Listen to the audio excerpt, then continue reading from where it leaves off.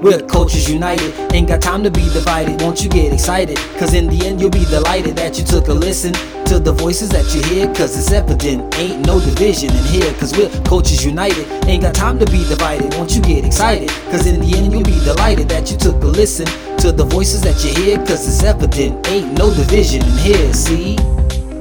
We want to thank you for tuning in to the Cultures United podcast, a podcast that has everyone in mind, where everyone's differences are embraced and celebrated, where we see you, we hear you, and most importantly, we stand with you. What matters to you, matters to us. Este podcast es para toda mi gente. Ahora más que nunca debemos estar unidos, y cuando estamos unidos, somos más fuertes. Gracias por estar aquí con nosotros. Las culturas unidas jamás serán vencidas.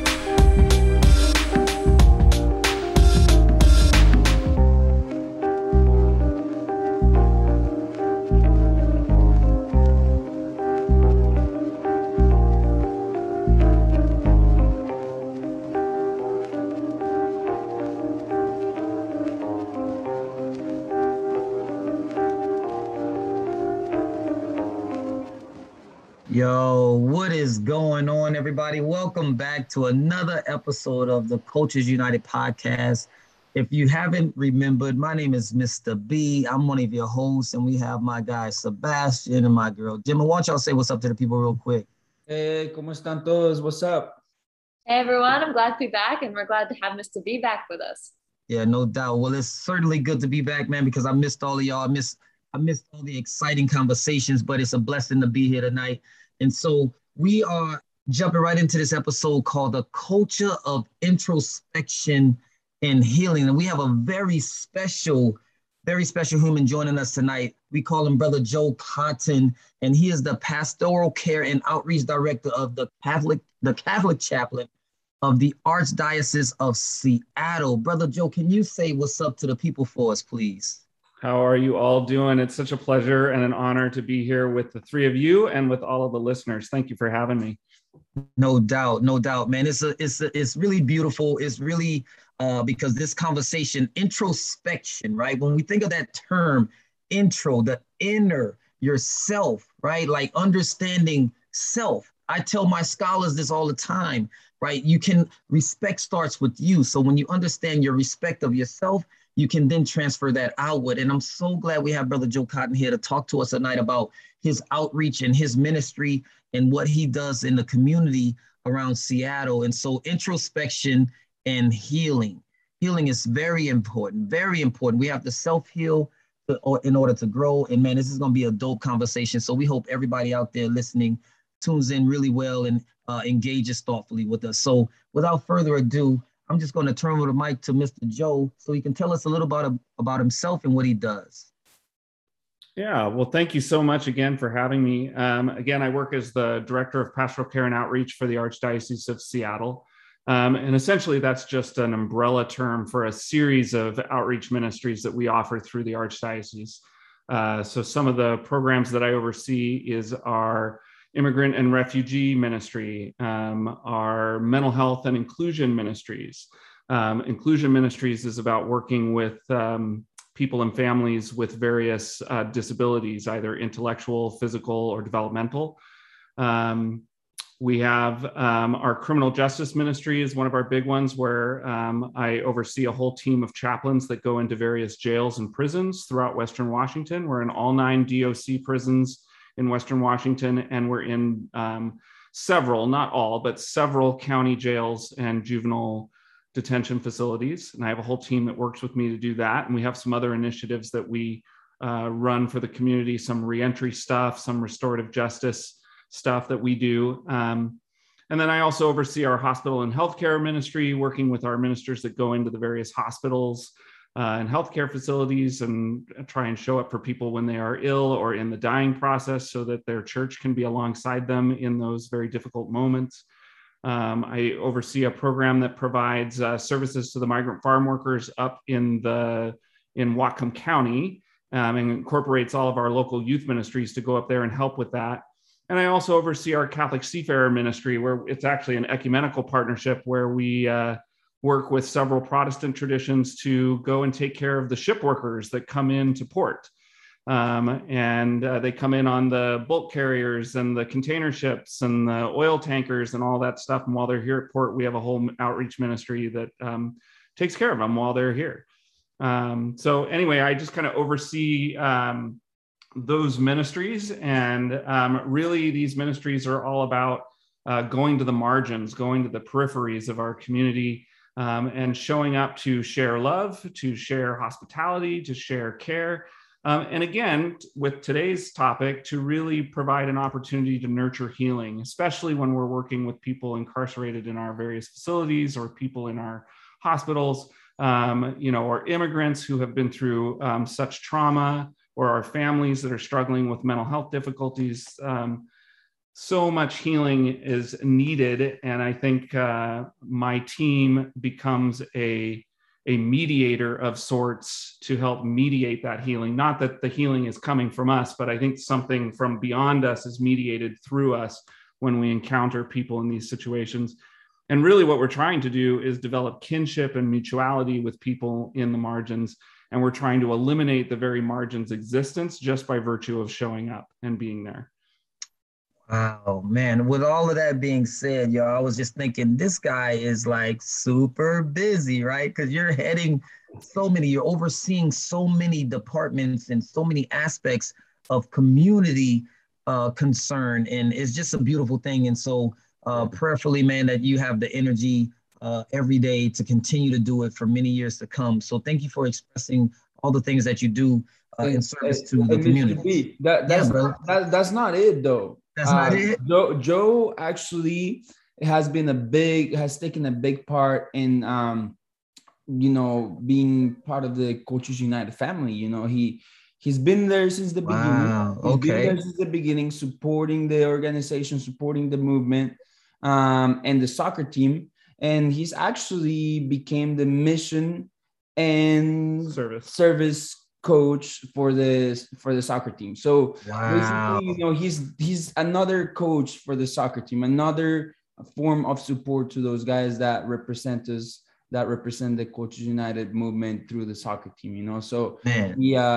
He's like a Superman. He's all over the place, and no doubt. Not to mention the ways that he shows up for other people, and it's amazing. So no doubt, man. Well, that's beautiful. So as you were talking, Joe, I like to take notes in a moment, and there's a question about the mental health outreach that you referenced, and when you think about the pandemic time frame since 2019 till currently, even though it's starting to subside a little bit, have you seen an influx of mental health cases, and mental health concerns in your arena since the pandemic? What has that been like for you and your team? Yes, most definitely. We have seen a spike. We've seen a spike in anxiety and depression, and folks that are dealing with new forms of isolation and loneliness that they haven't experienced before, being separated from colleagues, or not being able to go into work like normal because jobs went away, all kinds of things. And that has certainly contributed to increased mental health issues, and a lot of our families reaching out for extra help and support. And then, of course, it has made it exceptionally challenging to try and figure out how to show up for them when we're being encouraged, to distance and do things over computers instead of in person and things like that. So it's made it hard. So we've tried to find as many ways as we could to stay connected with people and to provide trainings and resources and referrals and all kinds of things. But we've definitely seen that spike that the pandemic has contributed to, for sure. Yeah. I mean, I would imagine, because as an educator, it's the same kind of thing, right? And so I just want to ask a follow-up with that really quickly regarding the resources that are available, right, from the spiritual component, right? Because I'm just really curious, Joe, and if you can answer this for me, please, I would appreciate it. But I'm really curious about, do you ever get any pushback from a secular mindset, if you will, that says, oh, you're trying to convert, or you're trying to manipulate, or you're trying to do these things when you're really sincerely trying to be a servant? Can you speak to that? Yeah, we haven't encountered that. We haven't encountered any pushback and we partner with a lot of secular entities to complete our work, and we haven't experienced much of that. But I think a lot of that has to do with how we show up, right? And making sure that we show up in a way that is authentic and it's grounded in who we are, right? Like we show up, as for us as Catholics and part of that belief structure, but we want to show up and meet people where they're at. We're not interested in trying to get people to become like us or to convert to us. If that's something that someone authentically feels called to, great, but that's not our primary agenda. Our agenda is about accompaniment. Our agenda is being a listener, showing up and just being present to people and accompanying people in those difficult journeys. And so I think when people realize that we don't have that kind of that agenda that you kind of alluded to, then we don't really receive the pushback. And then we can really partner across the board and really make some good things happen and share resources and help people and support people.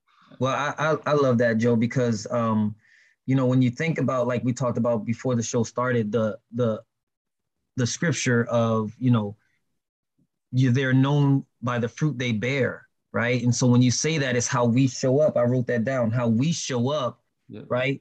Your love will cover a multitude, right? Because you're there for the purpose to show love and be sincere. And I think that's really beautiful. It doesn't matter Hinduism, Judaism, Catholicism, Christianity, it's how you show up. Right? It's your intentions. And man, that's beautiful.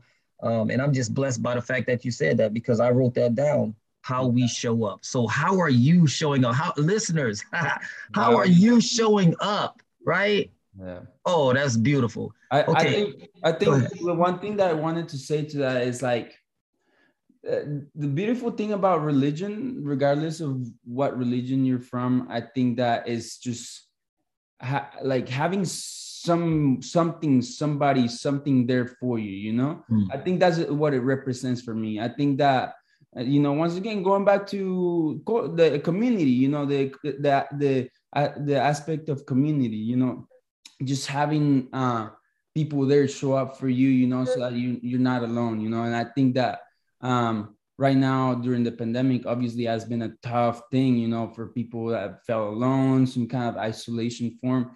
But, religion, just like knowing that there's a God there for you and knowing that there's other people that can be there for you, through religion, through whatever, So like, I love that, how are we showing up for one another? Like, let's put aside the religion name and like, think about that, how are we showing up for one another? Because at the end of the day, I think that's what it comes down to is, all right, we're not feeling alone, so. No doubt.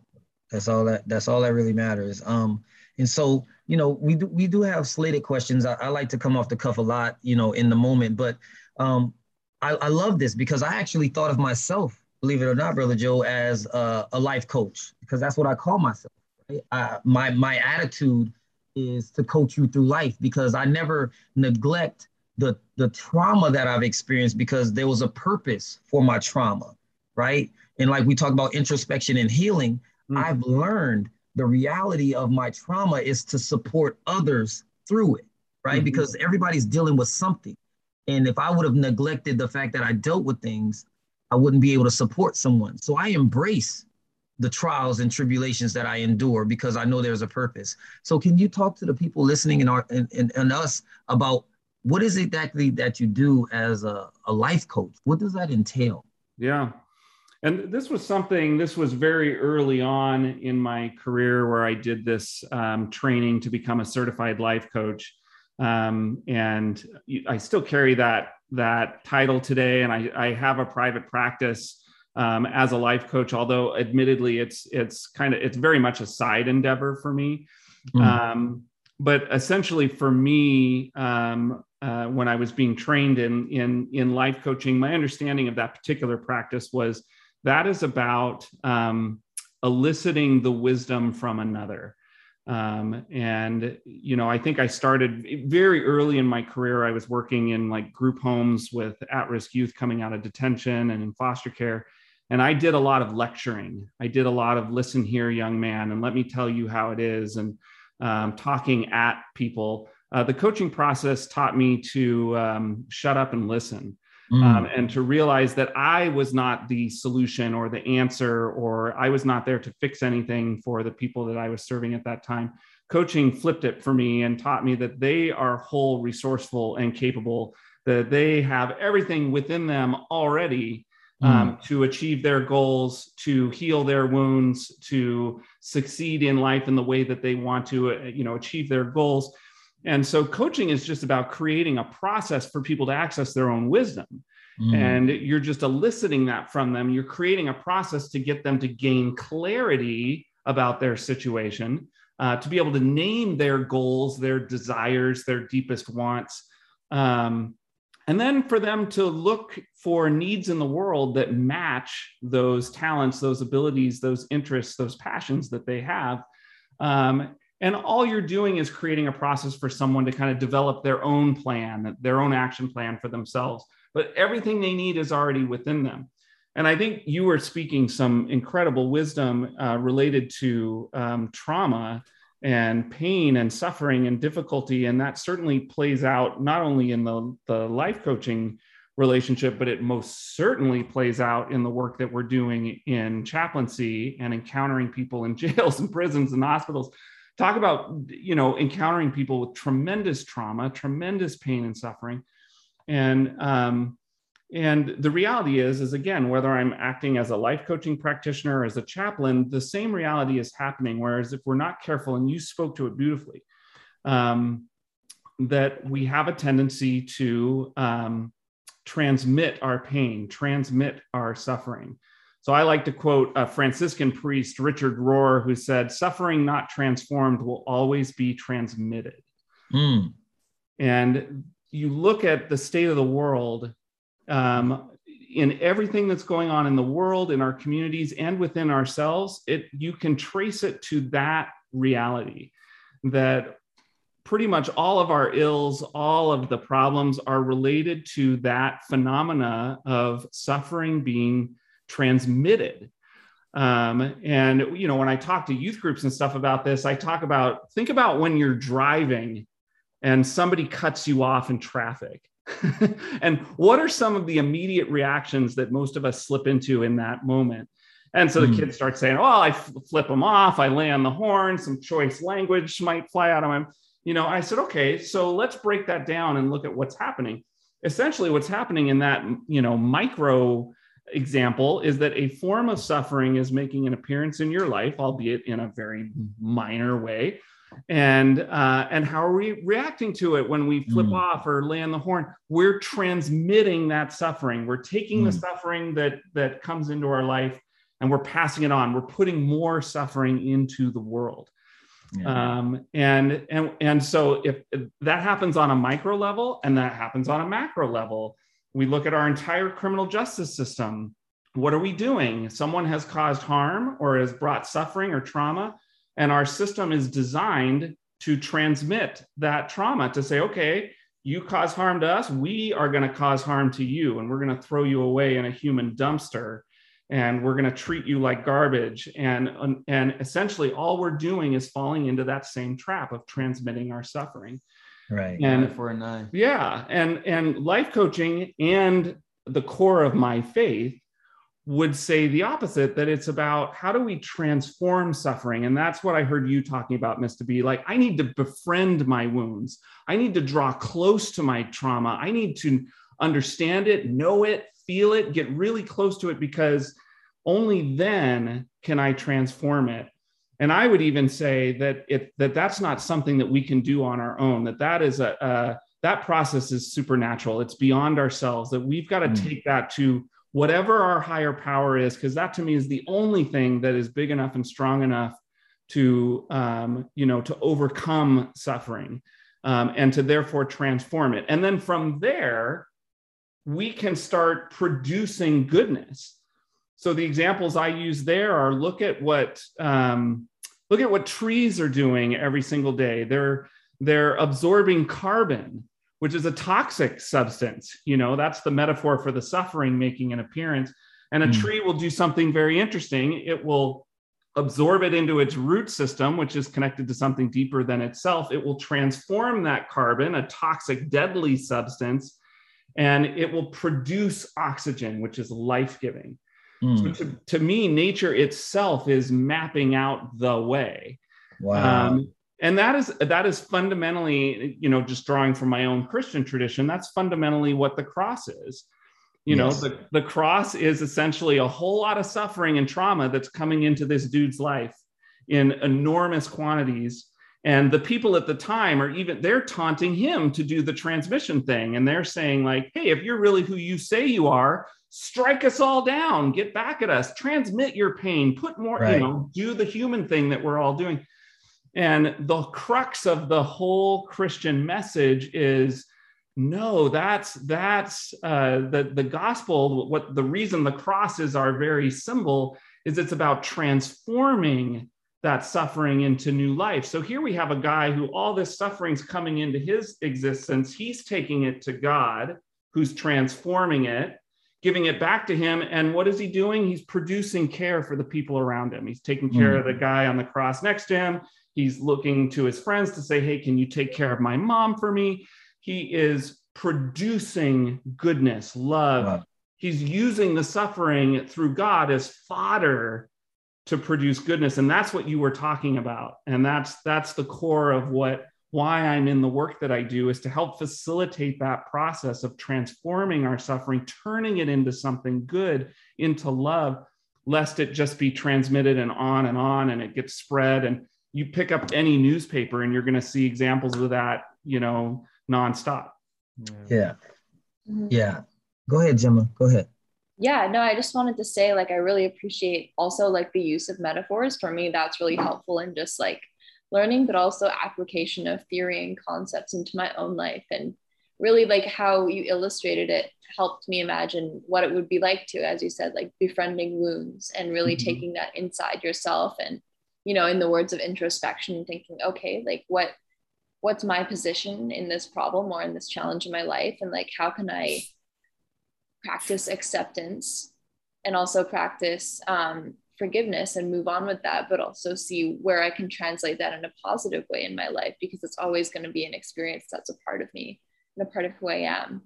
I wanted to also go a bit deeper into what you were saying with the practice and ask you, what would that look like? So if you're with your client, how have you initiated the practice of introspection to help facilitate the empowerment and healing of your clients? So if I was a client of yours, for example, what would that conversation look like?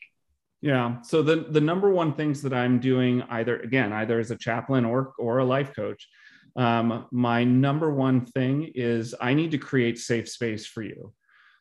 So I need to make sure. So again, this goes back to how do we show up, right? So I need to show up in a way where I'm not bringing judgment to anything that you might say or any of your experiences. I need to create a safe space by getting myself out of the way and any notion that I know better than you, or that I am on some higher plane than you, or like I need to get my ego and all that stuff out of the way, my judgments, my preconceived notions, all of it, so that I am showing up completely authentic, completely open, completely without judgment. And all that I am doing is creating a space for you to be real, and a space, hopefully, that produces the environment needed for you to draw close to your wounds. Now, our wounds, that's, to use more metaphors, that's like, approaching a deer in the woods, right? You go too fast or too hard, that deer's gone, right? And so you've got to approach them gently and with tenderness. And so my job is to try and somehow create a space that's safe enough for you to approach your own wounds. And that means that the main tools that I'm deploying are just listening and presence, being present to you.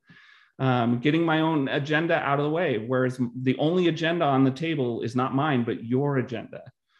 And then that allows you the opportunity to maybe start sharing some stories connected to your traumas or connected to your sufferings or your pains.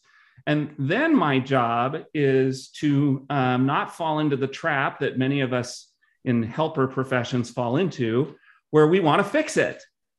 And we want to get into fix-it mode, and we want to start giving you advice or telling you, oh, well, did you ever try this? Or did you ever try that? Or did you ever think about this? So part of the craft is not going there, but instead my role becomes to be a giant mirror to you, to name feelings that I am hearing in your story, to reflect back to you your story in a way that you can experience your story differently, such that you can have a better understanding of what you're even going through. And by virtue of doing that, that in and of itself is healing, as that kicks the blinders off a little bit. You start looking at your own story in a different way. You start having that self-understanding of your wounds and your story in a different way. And when you have that increased clarity, that different view that someone being that mirror for you can help establish, well, now you get to move into the world differently because you have a different understanding now. You can maybe make different choices now. You can do things in a different way, or not to mention that I think just the process of being vulnerable with someone and telling your story, that in and of itself cuts burdens in half. And by virtue of I'm entering into that experience with you for a little while, and I'm taking it on empathically and just experiencing what it's like to be in your shoes. And when you have someone in your midst that's in it with you and is feeling it with you, and that very naturally cuts the burden in half, because you're not carrying it all by yourself in that moment. And the converse is true also, that if you're sharing joy and happiness, then I'm empathically entering into that, and I'm amplifying the joy and amplifying the happiness. We're doubling the joy. And so that is in essence what chaplaincy really is creating that safe space to cut the burdens in half or to double the joys, but allowing you to very tenderly approach your deepest, most real, most authentic self, and having someone there with you to facilitate that introspection and that healing. Yeah, that's Joe, thank you so much for that perspective, because I often say, when I taught health for 3 years at the previous school, and we would talk about in our social emotional unit about the very beginning, the foundation of anything that you deal with is yourself, right? Because hurt people, right? And if you've never come to an understanding within yourself that, like you said, this is the transmission of things because of the trauma that you've experienced, and especially with youth, right? It's so challenging because they're always in their stem part of the brain instead of their thinking, because it hasn't formed yet. So they don't understand rationale. They're always in fight, flight, or freeze. And so when we think about the youth perspective of that whole component of hurt, well, they did it to me, so I got to do it to them. And it's like, well, let me model this for you so you don't continue to grow in this hurt that you're in to continue to hurt people. So when you think about like your work with youth and the trauma that you may have seen with them, what are some of the things that you can tell the listeners about how to, interact with a youth that is filled with anxiety and all because I know scholars that, shut down, and there's nothing that I'm going to get out of them until they, come out of that state. So what would you say to individuals that are dealing with a struggling youth? Well, I think for myself, whenever I'm working with young people, my biggest thing is that, again, it comes back to how are you showing up? And for me, the name of the game with young people is authenticity. Young people can smell out inauthenticity so quickly. And so for me, I have to kind of know my story, my background. Like, here I am, a middle-aged, privileged white guy who grew up in the gritty streets of Edmonds. And, and the reality is I'm working with young people, particularly young people of color, young people who have been through trauma and poverty and racism and, mental health challenge. I mean, young people who have been through stuff that I can't possibly know at the level that they know it, right? And so if I try and pretend as if I somehow can comprehend that or know what that's like, that's silly. I'm a privileged middle-aged white guy. And so but the reality is that doesn't mean that I'm not helpful in that situation. It just means I have to show up authentically. I am a giant dork, and I love that about myself. And so when I show up authentically, I spent years as a chaplain in King County Juvenile Detention. And that's how I showed up I showed up as a square, as a dorky white guy. And if you were locked up in juvenile detention, the one thing that they were the most afraid of than anything on this planet was being a square. And then here I was owning it, like, oh no, I'm a total square and I own it. And I'm a dork, and I show up as who I am from where I'm from, not trying to be a different way to try and be accepted by them or anything like that. I'm just showing up authentically as who I am. And then the role becomes to encounter them and to encounter their realities and their stories and their traumas, and to just be open to that and to allow that to penetrate my heart, to broaden my understandings of things. And again, that's where mutuality and kinship comes in, right? Where I'm not becoming, as if I came from their background, but I am connecting with it. There is a mutuality there. We're sharing in something, even though we come from very different backgrounds. And so that's the biggest thing I encourage, is just to, show up authentically and meet them where they're at and be who you are. And then the rest kind of works itself out. Yeah, I definitely agree with that wholeheartedly, because, being in education, you're right.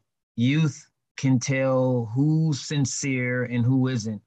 And I think that's the missing component, the true sincerity, right? Whether you've been through it or you haven't, it's sincerity that is necessary. Again, at the top, we talked about how are you showing up? And it's so important because I speak to my scholars and I always tell them when we first meet that I don't exist without you, right? So I'm invested in you, right? And they come with so much, right? Like I'm dealing with scholars right now that their confirmation is, somebody telling them what that self-fulfilling prophecy about themselves, right? Like you are stupid, or you are this, or you are that, right?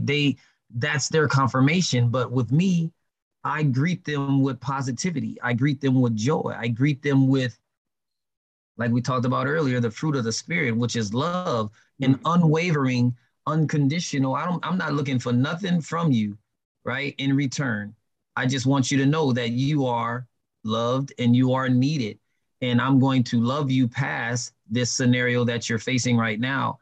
And so that leads me to this, impromptu question. Do you ever feel a sense of weariness, right? When there is just like this darkness that you have to, traverse. Do you ever get weary? Do you ever get downtrodden? Because I'll be straight up honest, Joe. The other day, I didn't have a terrible day. I never have terrible days, but I had a day where my spirit was dejected because of the negativity. And I asked myself, why do I care so much? Why do I take on so much of the concern when nobody else is doing it? Right? And I'll tell you my answer that I received in my spirit after you respond to that. So what about your weariness? What's your self-help remedy? Yeah, I appreciate that question. The answer is yes, I do get weary. And I do have moments where it's very tempting to kind of succumb to the darkness that's around us. There's a couple of things. I have a personal practice, spiritual practice that I engage in that helps me with that. But the other thing too is just recognizing that darkness and evil and all of the horrible stuff that's around us, the reality is that doesn't have more power. It just has a better PR director. And the reality is the light and love and goodness is so much more powerful, and there's so much more of it. it just doesn't, it has terrible PR. We don't know about all of the amazing realities of goodness and light and love and amazingness that happens in big ways and in tiny ways. I mean, you think about all families everywhere in every household around the planet, and tiny little acts of sacrifice or love that parents are doing for their children everywhere, or brothers for sisters, or, you know, things that nobody sees.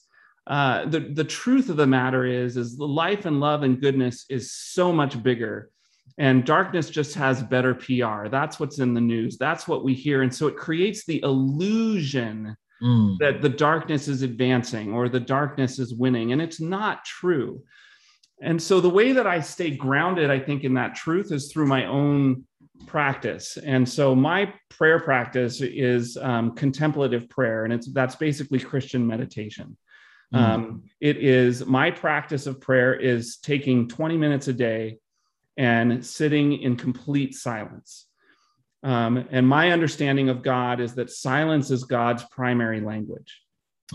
And my job is, again, and so it's like, you know, what I'm trying to put in practice as a chaplain, listening and presence, I'm trying to just put myself in the presence of God and shut up and just listen and just be present, or just be held by the God that is the source of everything and is behind all of that love and goodness that's going on invisibly all over the planet in tremendous quantities, right? And just soak myself in that reality. And that practice I have found to be healing and transformative for me, because that is what befriends my own trauma, or starts to heal it, starts to connect me with that which is bigger than any trauma or suffering, connecting me with that reality of goodness and love and how it's already prevailing in ways we don't know. That's how I try on some level to connect with. Now, am I always successful? Absolutely not. I mean, half the time it's hard for me to sit still and my monkey brain is going crazy and, so I'm just as human as everybody else and struggle with that. But that is my practice, right? My attempted way to stay grounded in truth, so that, that I can move into the world from that place and not from a place of woe or weariness. Right. Well, Brother Joe, thank you for that perspective, because, again, when I was feeling that way, because my mantra is, why complain, right? There's always something to gain, right? And so I very seldom complain about what's going on, because there's a purpose. This is just my belief that there's a purpose for everything that's taking place. But I was feeling, because this one scholar is just like, they feel so defeated, and I'm pouring into them life and love, and they're just combating it with negativity. And it just frustrated me so tremendously. And so when I got to my quiet place, I was crying out in my prayer. And in that listening moment, I heard my God say to me that that's why I created you. I created you to have this. You've endured, like I said earlier, you've endured those traumas, those stressors in your life, so you can be compassionate. And if you remove the compassion, then who's going to do what you do? Right? So that understanding just kind of shut me up, right? Because I'm like, well, that's my purpose. My purpose is to be compassionate where there is no compassion. It's to be patient where there is no patience, And so, but I was so in myself, because I'm like, how could this person, this little human being, negate everything that I'm trying to do for them? So I took it, my flesh overwhelmed my spirit, right? And so I got lost in the egotism of, this is Mr. B. Everybody likes Mr. B, right? But when I had a chance to step back and I cried out and I listened, he said, what are you gonna quit? You're going to stop being what I created you to be? So keeping that in perspective is, again, surmising it with, how are we showing up? How are we showing up? So, Brother Joe, thank you for that perspective, because it shows your humanity and your reality. that you do get weary, but every day is a new day. So thank you for that answer. I really do appreciate you. Gemma?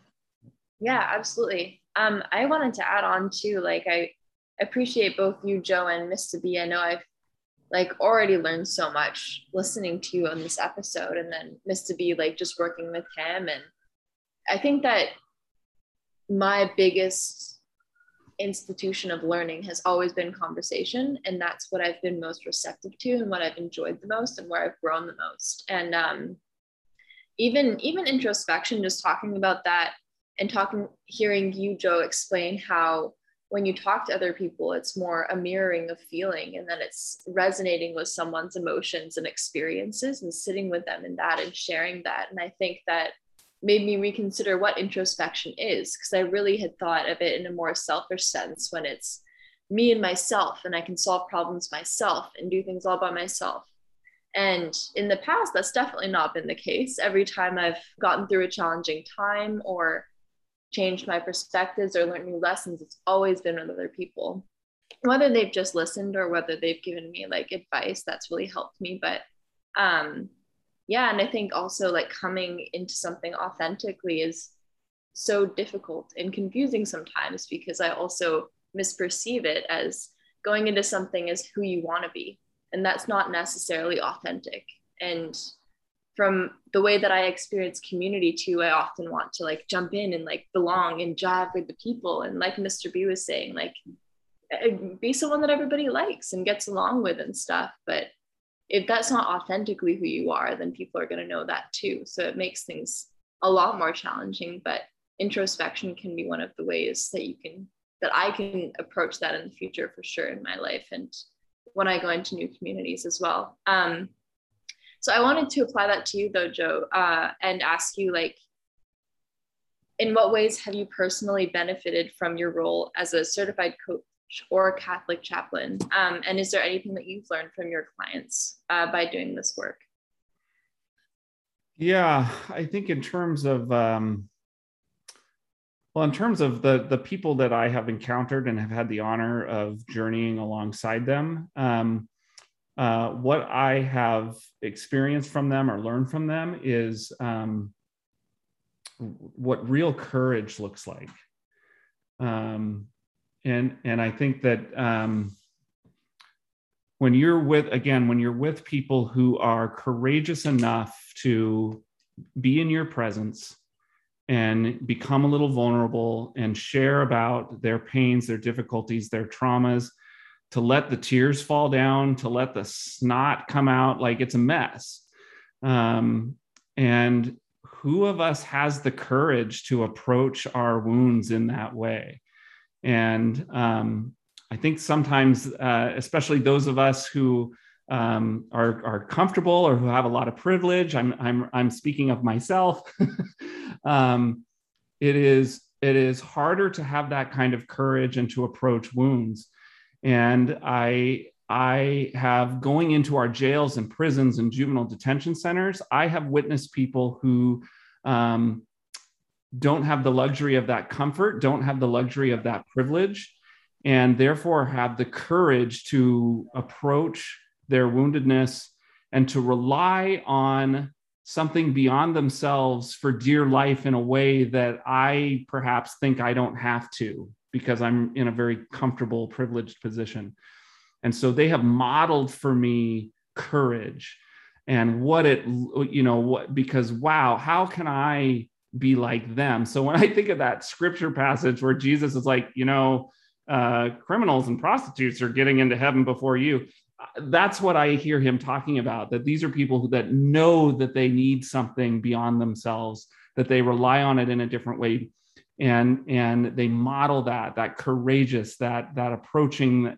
I long to be as strong as they are, as they embrace their vulnerability and their weakness. That's real strength. That's real womanhood and manhood. That is, I aspire to that. So by virtue of being in relationship and in that mutuality, they help to give me strength and courage. Wow.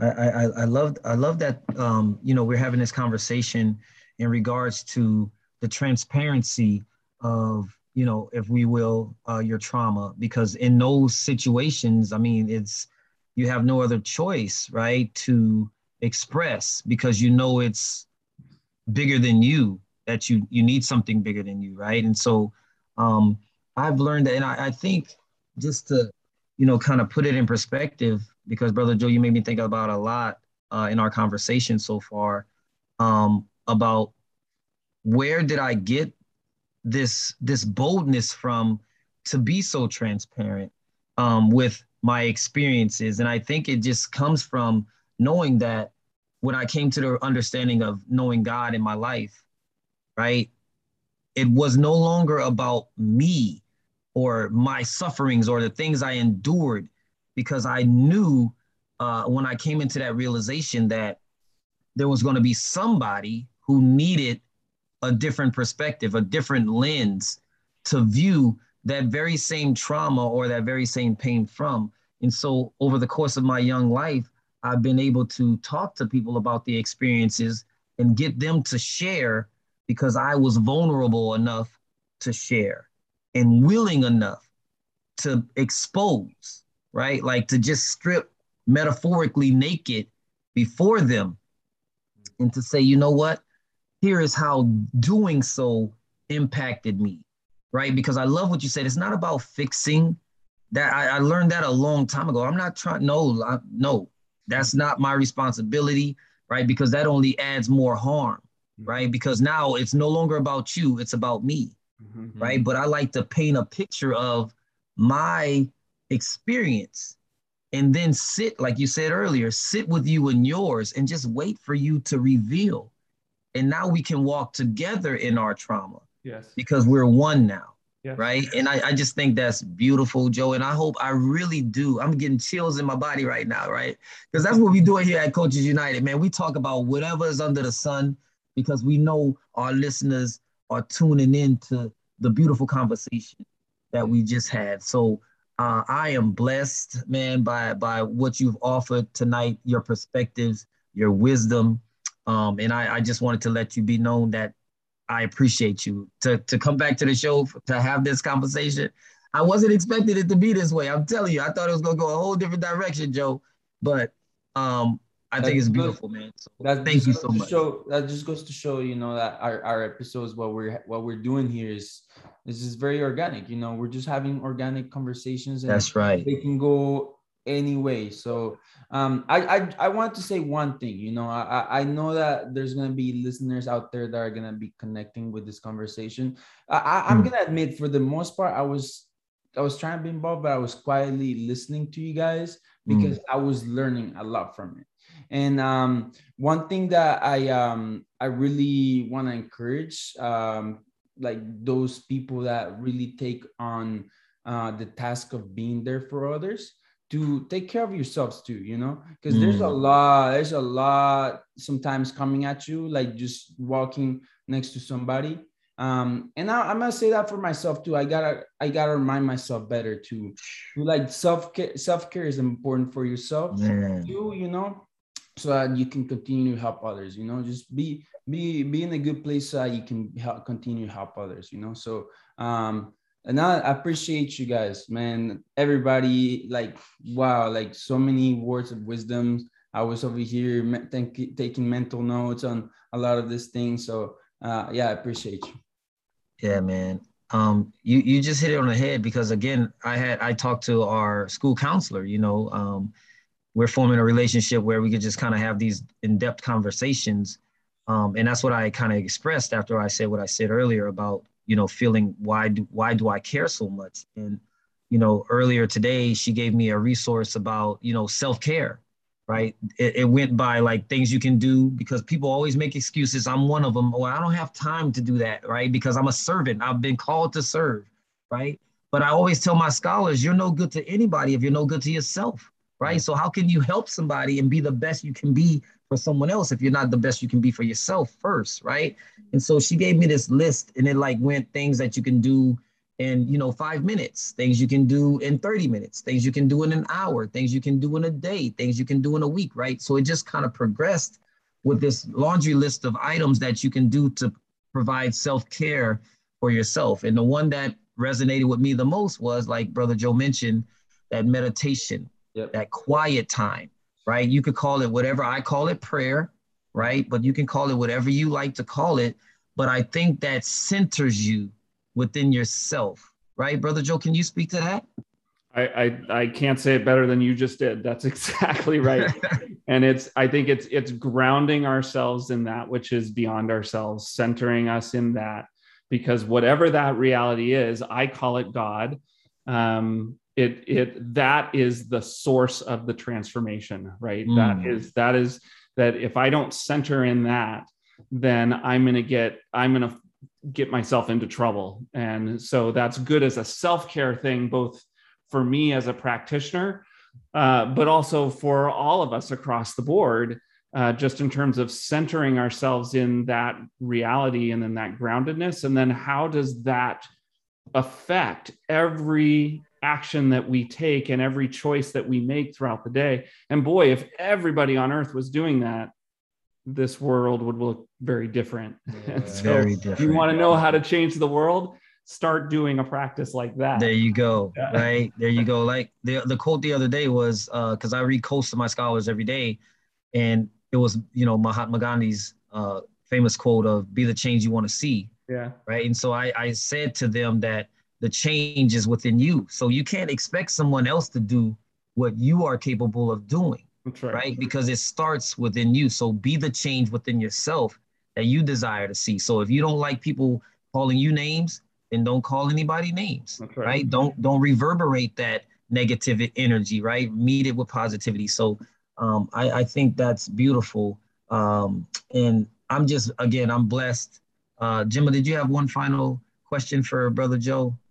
Yeah, it's just kind of an action-oriented question, but I did want to add to, a lot of what we've talked about resonates with me a lot, and everybody in this podcast, he's involved in Cultures United, and Mr. B and Sebastian, and everyone is always such a massive support. And I think having this podcast going throughout the pandemic and even throughout the last few years has been such a enriching and empowering part of my life. So I just appreciate you all so much. And I'm wondering how listeners can get a bit more involved. I have this directed to the pastoral care, or I'm going to say this wrong, Archdiocese, yeah. Archdiocese of Seattle.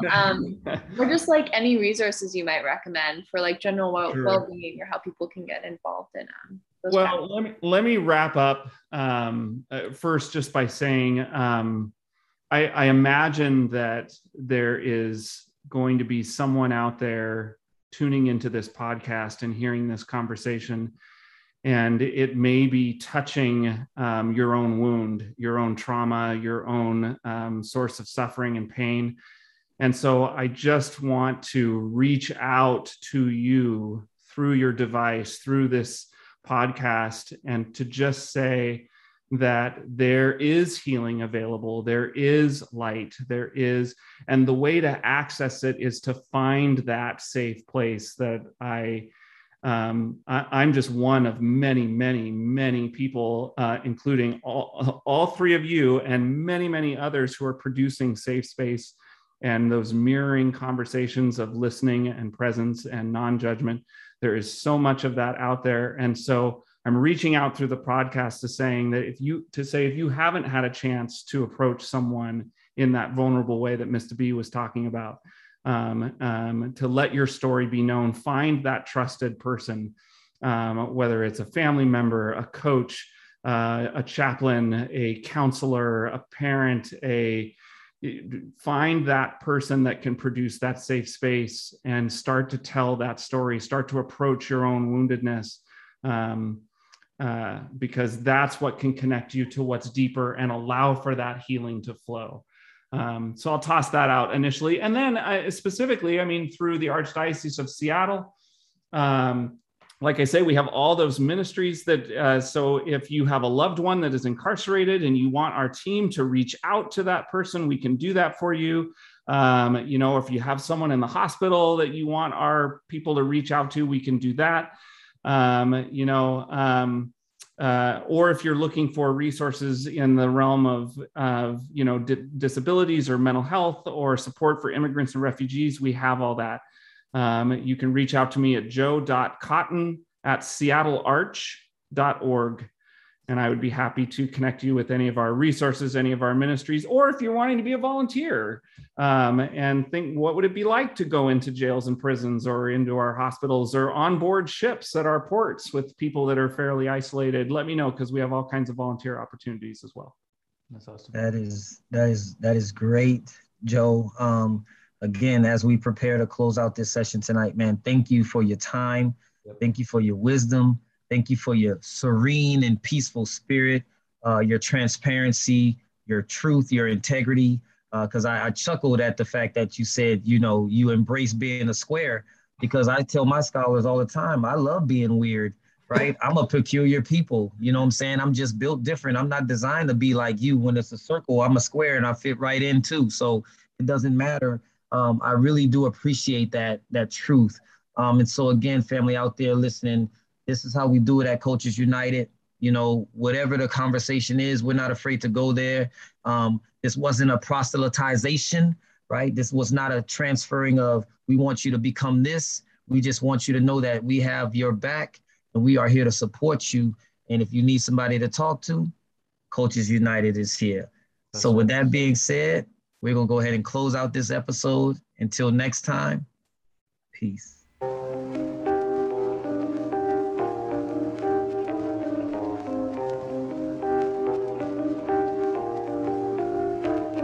We're Coaches United, ain't got time to be divided. Won't you get excited? Cause in the end you'll be delighted that you took a listen to the voices that you hear. Cause it's evident, ain't no division in here. Cause we're Coaches United, ain't got time to be divided. Won't you get excited? Cause in the end you'll be delighted that you took a listen to the voices that you hear. Cause it's evident, ain't no division in here. See? We wanna thank you for tuning in to the Coaches United podcast. A podcast that has everyone in mind, where everyone's differences are embraced and celebrated, where we see you, we hear you, and most importantly, we stand with you. What matters to you, matters to us. Este podcast es para toda mi gente.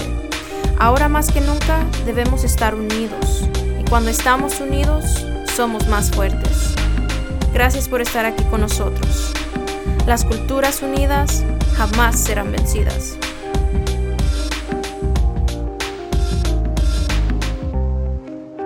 Stream the Cultures United podcast on Spotify, Apple Music, YouTube, and other platforms. Find our website at www.culturesunited.org or reach out to us on Instagram at Cultures United Podcast and Twitter at The Unity Podcast. Send us your questions, comments, or perspective. We want to hear from you.